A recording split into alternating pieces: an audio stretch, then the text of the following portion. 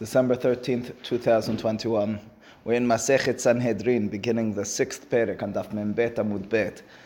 If you recall, it might be hard to recall, you may have not been here to be able to recall, but what the Gemara dealt with in the first 5 perakim or so, and detached from anything we'll be discussing here on forth, so don't get overwhelmed if you don't remember this. But what the Gemara described was the construction of a Beit Din, what the Sanhedrin looked like, how the Dayanim, the judges, and the Edim were to go through the process of determining the law, meant accepting the witnesses, choosing the witnesses, detailing and understanding exactly what took place, and then discerning what the final verdict is. So this perek, and here on out, we talk about after that. Those are the first words of the perek, of the first Mishnah over here, Nigmar Hadin. So the din, the judgment, was finished.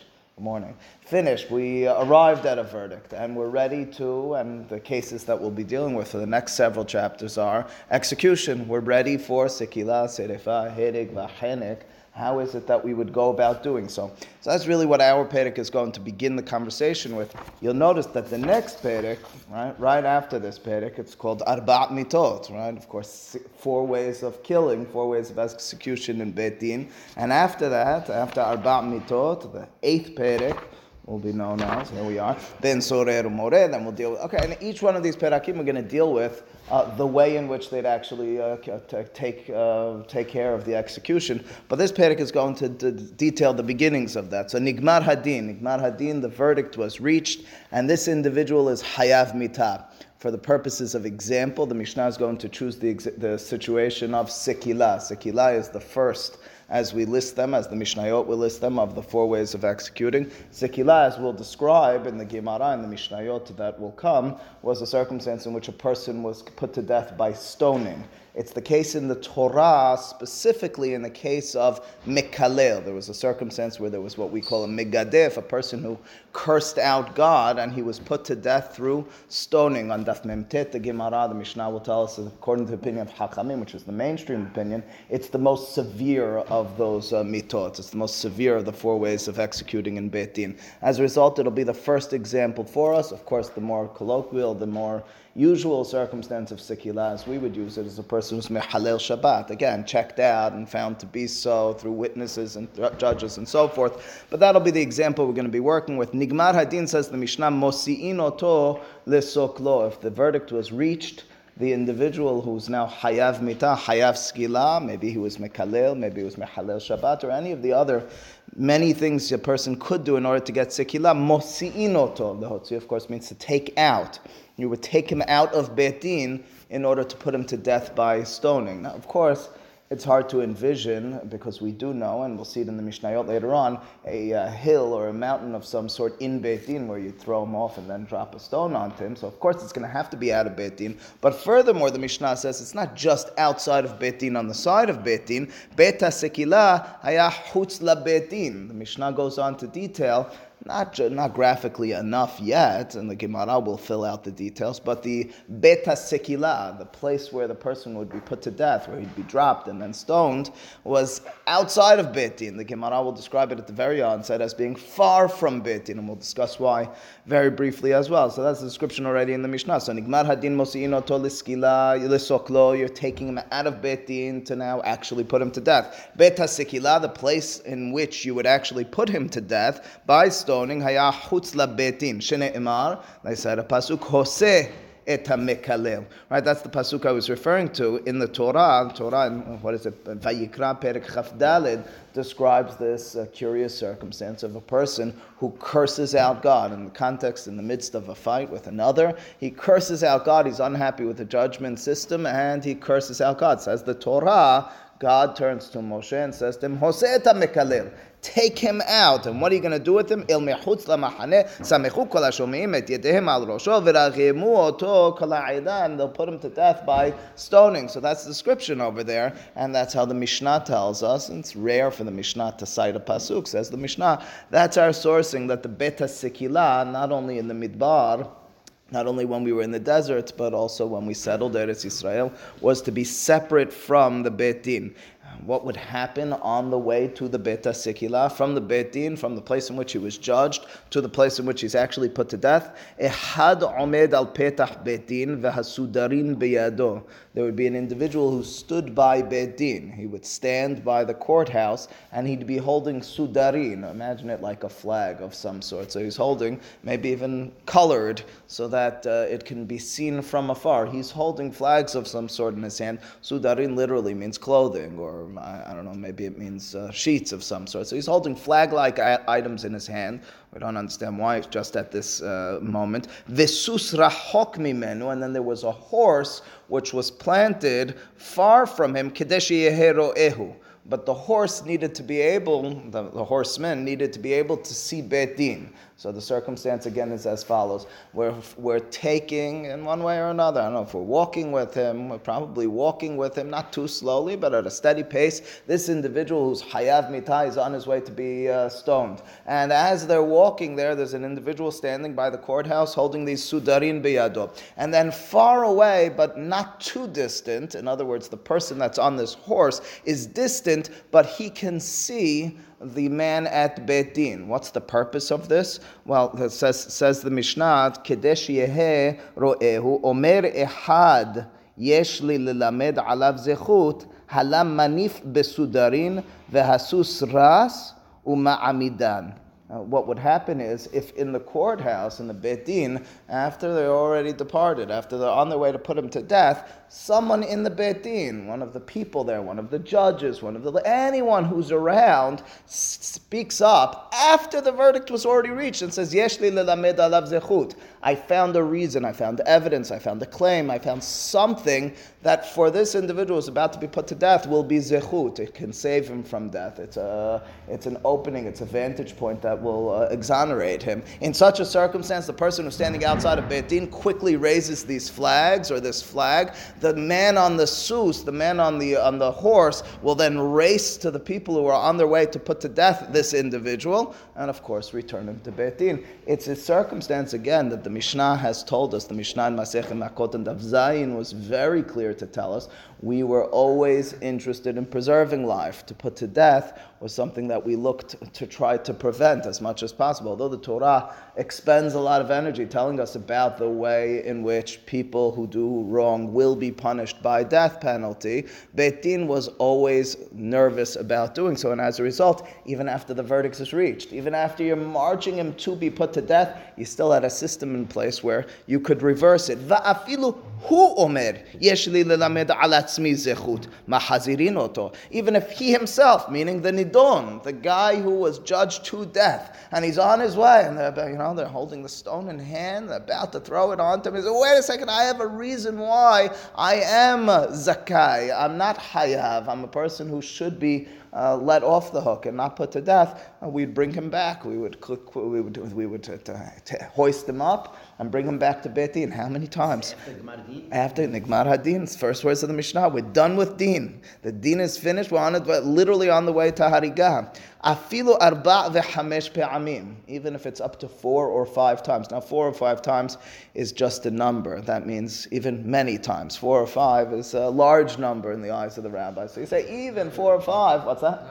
Not literal. In other words, 4 or 5, and by extension, 400 or 500. You'd literally continuously bring him back. Well, if that's the case, we found a way to beat the system. That means to say we will always just keep stating, I have a reason why I'm not hayav. What's that? Who's that? I mean, who's going to determine? Says the Mishnah in its final words, ubilvad, but this is specifically and only sheyesh mamash bidvarav. There has to be mamash, there has to be some validity to his words. Now, is that really so? How are we going to determine? I mean, I know you'd imagine we have the greatest tzaddikim putting him to death, the greatest talmidei hachamim, but oftentimes, if not always, that's not the case.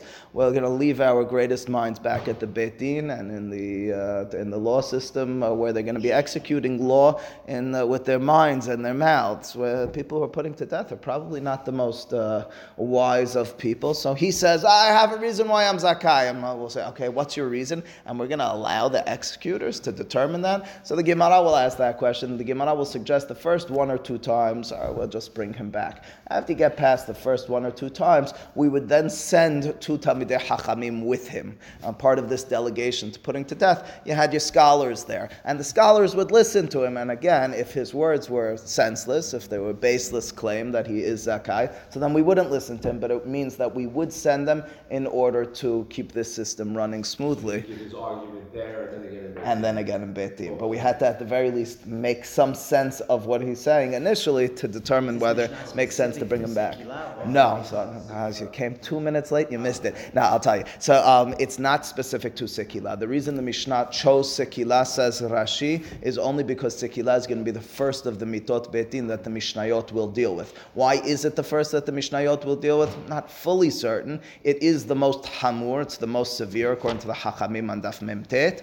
Furthermore, it's the most punishments are through Sekila. Irrespective of that, it's the first one. We say it on Kippur. We chant it on Kippur. Sekila comes first, and as a result, the Mishnah is only. The interesting thing is the examples that are given in the Mishnah as to what we're doing are going to be the first issue we're going to deal with in the Gemara, which is very much confined to Sekila. Where was the Bet Sekila? But the issue of our Mishnah, we will deal with each individually. But correct. This is a general statement, not a specific one. Only with Dinei Nefashot. No, we didn't march people out in order to pay another, right? No, that's what I'm saying. No, that's done. Out and finished. I mean, it's not that you can't reverse it if you have the appropriate way, but there was no marching out, there was no delegate, it was done. You were out. This is specifically, we're going to put to death A, and B, we're very nervous about actually putting someone to death, so we put this into place. Where do Eidim Zolimim fit into this time frame? That's all going to take place while you're in Beit Din. Once it's Nigmar Hadin, we're not really reversing for that, right? I mean, we mind under circumstance, as you know. Nigmar Hadin, you can't be Zomim? Correct. Once there's Nigmar Din, there's no longer Eidim Zomim, which of course is always the question. If he's a false witness, he's a false witness. Who cares if the case was closed and now you found him to be a false witness? Which of course opens up the question, beyond our purview. But so what is the logic of Eidim Zomim? Why are we doing to the false witnesses that which they conspired to do? So whatever the answer is to that question, it might be connected to this question as to when the case is closed. What Ramban Nachmani in his commentary to the Torah suggests is Eidim Zomim is, so to speak, a God intervention in Din. And as a result, God says, listen, if you're still in the middle of the case and this is what happens, this is what I'm telling you is the right thing to do. If the Din was closed, I closed it, so to speak, and no longer, so it injects God into a system which in that circumstance is hard to find logic for. Yes? Going the other way, if they acquitted him and someone comes up and screams, it's closed, finished. Because they want to save it. Closed. This is only in order to save the guy. That's right. All right, says the Gemara over here, right, so it says the Gemara, the Bet Sekila, again, the place where we would be execute this individual with stoning, Chutz la Bet Din hava. And the Mishnah stated quite clearly and unequivocally, it was outside of Beit Din. Vitu, the word in Aramaic, vitu means ve'od, and more, lo, question mark. It was only outside of Beit Din. It almost makes it appear as if it was a few steps away. Maybe it's a mile away. That's it. It was just, it was in the same domain. It was maybe just a block or two away. Wasn't in a different zip code. Are you really? The Mishnah is not saying explicitly the Beit Sekila was very far away. The Mishnah is saying Beit Sekila was not in Beit Din. That's it. V'hatanya, doesn't the Beraita make this a lot more clear as to the distance of the Beit Sekila? It wasn't just outside of Beit Din. It was far from Beit Din. It was a different zip code. It was a different domain. How so? V'hatanya, doesn't the Beraita teach us? Beit HaSekila haya chutz l'shalosh mahanot. The Beraita says explicitly the Bet Sekila was outside of the 3 mahanot. Now, in the Midbar, this is very easy to understand. In the desert, there were 3 mahanot. What are the 3 mahanot? Of course, a mahaneh is an encampment. There were 3 separate domains as we marched through the desert. The first domain was known as Machaneh Shekhinah. That's where the Mishkan was. Surrounding that, almost in a circular or square fashion, was Machaneh Leviah. That's where the Leviim encamped. And then outside of that, you had Machaneh Yisrael. So it means, and which is where everyone else, the other 11 tribes encamped, which means to say that whereas in the Midbar you took this individual who was judged around Ohel Moed, Lifnei Hashem, and you exited him from all of these mahanot, you got out of the place of encampment, well, what does that mean in Israel?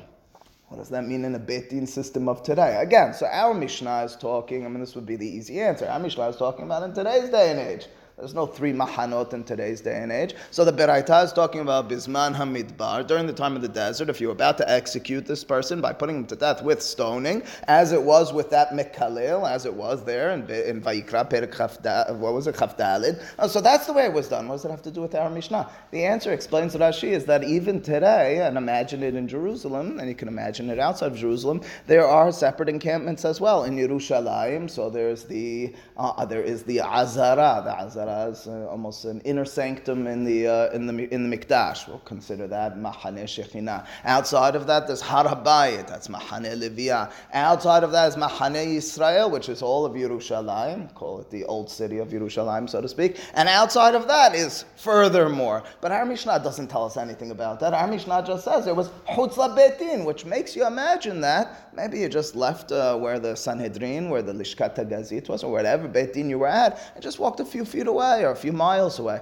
That's not the description in this Beraita. The Beraita is stating quite clearly you'd have to go even further.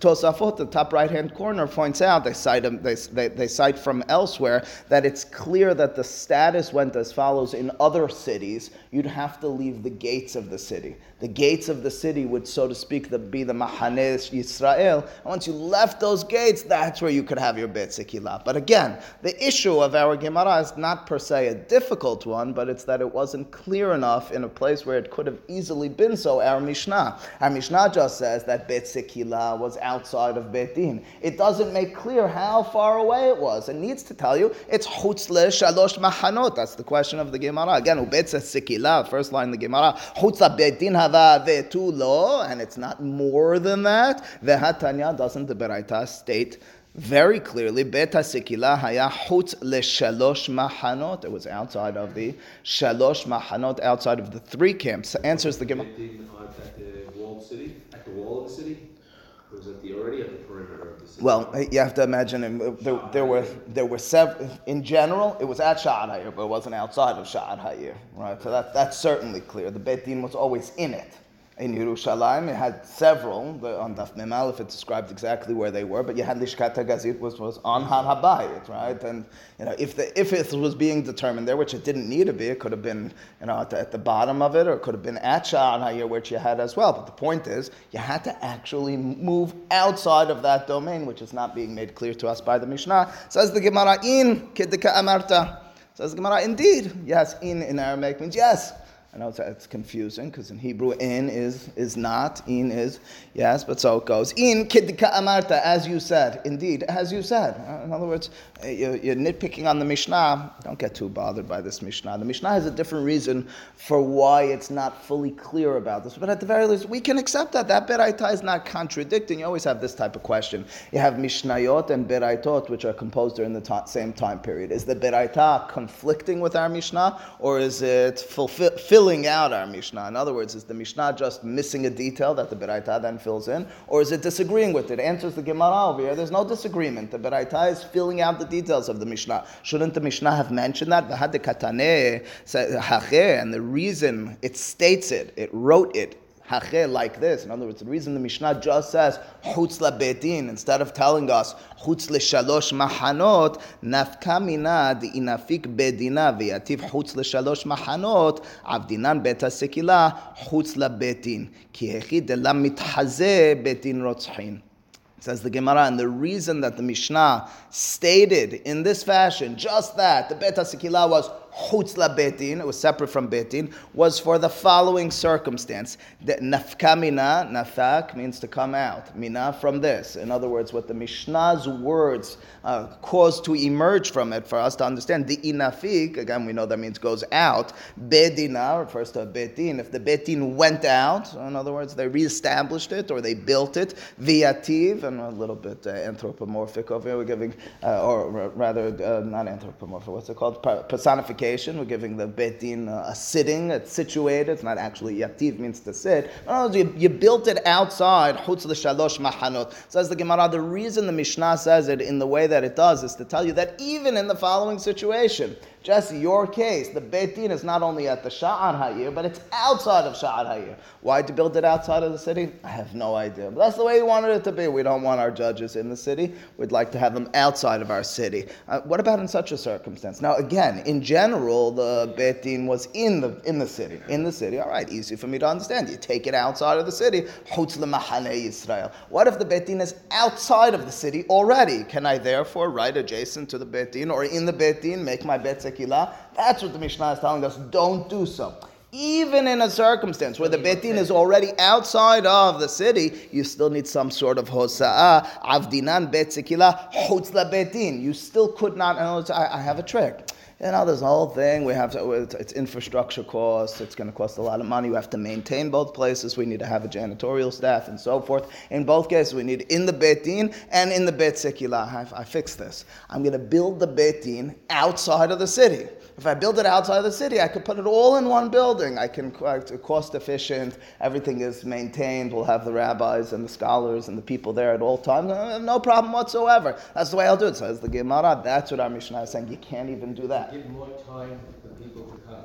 So it's an interesting point. The Gemara says it a bit differently, but it might amount to the same thing. So the Gemara says, Ki hechi, this is so that de la mithaze Beit Din rotzhin, so that the Beit Din will not be seen as murderers, which means to say, the way I interpreted the Gemara, but I like it. And Nathan says it's a practical thing. In other words, by making it distant or separate, now there's time to save. Now you have to walk him. You have to have some sort of delegation to there. The Gemara's words are a bit different. It says that if the Beit Din is synonymous with the killing place, we look at the Beit Din and we say, that's the murder place. We don't want the Beit Din to be seen in such a fashion. As I said, the Mishnah, Rashi over here cites it, and Masechet Makot and Daf Zayin says that a Sanhedrin, which would kill in any or common fashion. As we were trying, it's a dispute how to understand the Mishnah, but it was very rare to put to death an individual in Beit Din, at least during a specific time period. Nikret Havlanit. Such a Beit Din was known as Beit Din Havlanit. Lahbol,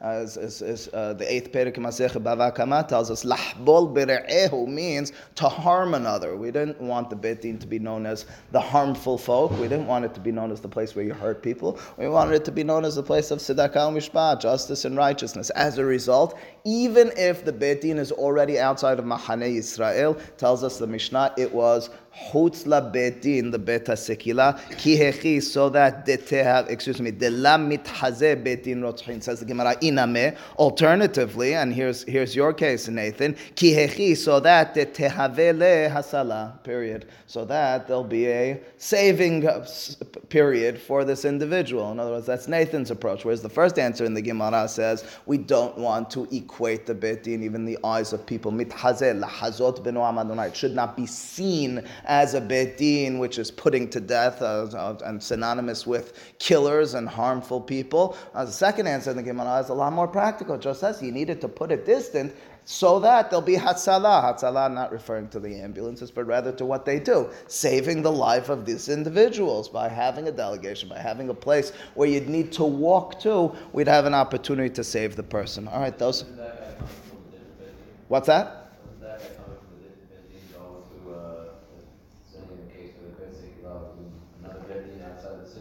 The Bet Sekilah need not be a Beit Din at all. It's just a place where you're putting them to death. It's an execution house. Gallows, indeed.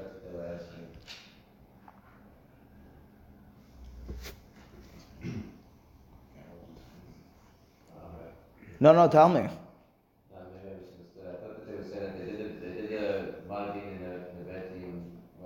Yes.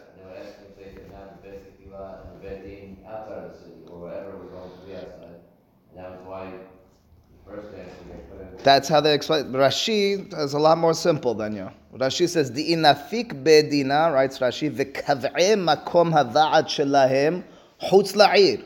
And they are now situated outside. כגון שתי סנהדרות קטנות שהיו בירושלים, אחת על פתח הזרה ואחת יושב על פתח הר הבית. וכן כל שאר העיירות יקבעי מקומן חוץ לחומה. If they establish their place outside. Now, why is Rashi talking about those? Because Rashi knows that you needed to have Lishkat Hagazit in place. You needed Sanhedrin to need to be in place, otherwise you can't do any executions. But I didn't understand from Rashi or from the words in the Gemara that the Gemar Din was inside and then you found the Bet Din outside. It's rather they moved the Bet Din. I made up an example for why you would want to move it.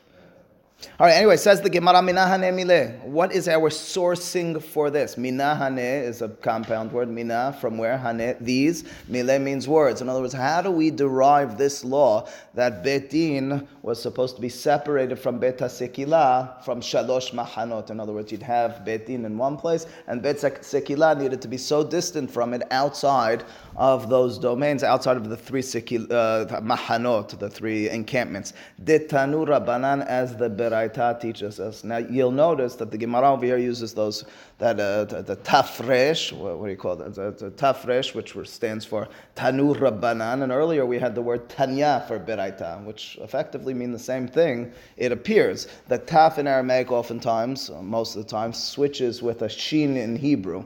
So shin is Shanu Rabbanan. Leshanot means to teach. Vishinantam levanecha. And Tanya means Shanya. It was taught. What's the difference between when the Gemara uses the word Tanya and when the Gemara uses Tanu Rabbanan? Nobody's fully certain as to what the difference is, but in Igeret Rav Shirira Gaon, which is an early document we have, which details the way much of, at least in the eyes of someone who lived quite a while ago, a lot more close in time to the time of the Gemara, Rav Shirira Gaon, he writes in there that the difference between these two goes as follows. In the academies in Bavel, where they used to be studying this Torah, they had several different ways of dealing with texts that were not written down, that were orally transmitted. Some of them were Tanu Rabbanan. Tanu Rabbanan, the rabbis taught, which means this was something that was consistent. This is something that they learned on a consistent basis. This was part of their regular limud. That's Tanu Rabbanan. Tanya was the random guy. The random guy walked in and he knew it. So Captain comes in, he says, I learned that a week ago, 2 weeks ago, 2 months ago. This is a Beraita. I know that's Tanya. So that's the difference between Tanu Rabbanan and Tanya. Says the Gemara, de Tanu Rabbanan hose et ha-mekalel el mechutz lamachaneh. So that is our proof text in the Torah for Sekilah. And the Pasuk again states clearly that the person who was Mekalel, who was Megadef, who cursed God, was to be taken out of the Machaneh. Now, that didn't really explain to us much. Learned that in the Mishnah already. We know the Mishnah told us Mosi'in oto. Mechutz lamachaneh doesn't tell me per se outside of Machaneh Yisrael. Maybe it means outside of Machaneh Leviah. Maybe it means only outside of Machaneh Shekhinah. Chutz, says the Beraita, l'shalosh machanot. All right, so the Beraita states it, but it didn't really give us a sourcing that was solid. We don't really understand the derasha. In other words, I tell you, take him outside. So you take him outside the front door. I said, no, I meant take him outside of Brooklyn. How was I to know? You meant take him outside? No, I meant take him outside of New York State. How was I to know that? That's not what you said. You said just take him outside. Ata omer chutz l'shalosh machanot o eno ela chutz lemachaneh achat. Ask the Beraita rhetorically. He says, wait a second. Are you telling me outside of all three machanot? Which again effectively means in today's day and age outside, if you have a walled city, outside of the wall. And it doesn't mean outside of the wall. Maybe it just means outside of the Beit Din, outside into a different zip code or a few blocks away. Answers the Beraita. We have a fancy derasha for how to arrive at this. It's going to take a few moments to develop this. Ne'emar kan mihutz lamachaneh ve'ne'emar beparim hanisrafin chutz lamachaneh. Malehalan chutz l'shalosh machanot avkan chutz l'shalosh machanot. This appears to be what's called the Gezerah Shava. Gezerah Shava is when the Torah uses either identical or very similar wording in two places, and we have somewhat of a tradition to link up those words and to derive one from the other. It's not fully clear if over here it's a classic Gezerah Shava, because the Gemara will dispute it and ask questions on this, but at the very least we're learning from similar words in two circumstances, really three, where the Torah uses the words outside of the Machaneh. What are they? Well, the first one we're familiar with. It's Mekalel. It's a person who's being put to death through stoning. That one's clear enough. The second one is Parim Hanisrafim, literally translated as, what's that? You'd imagine paraduma, not so fast. I wish it was that simple. Paraduma, not paraduma. Over here it's parim. Keep in mind we're in plural. It's burnt bulls, right? I guess a par is a bull of some sort. Now, what burnt bulls are we dealing with? Not paraduma, but we're referring to two types of bulls which were brought in two separate circumstances. It's what's called par kohen Mashiach and par ha'alem davar shel sibur. We'll deal with each individually for just a moment. Par kohen Mashiach is the following circumstance. Limshoach means to anoint with oil. When you were the Kohen, when you were a Kohen Gadol, when you were a Melech, a king, we would anoint you with oil. That's what the Torah tells us to do. That's what we see is done historically throughout Tanakh. Well, that being the case, if it's a Kohen Gadol, called Kohen Mashiach, not because he's the Messiah, because he was Mashuach, he was anointed, and he sins, bishkaga, accidentally. In such a circumstance, he needs to bring a particular and specific sacrifice.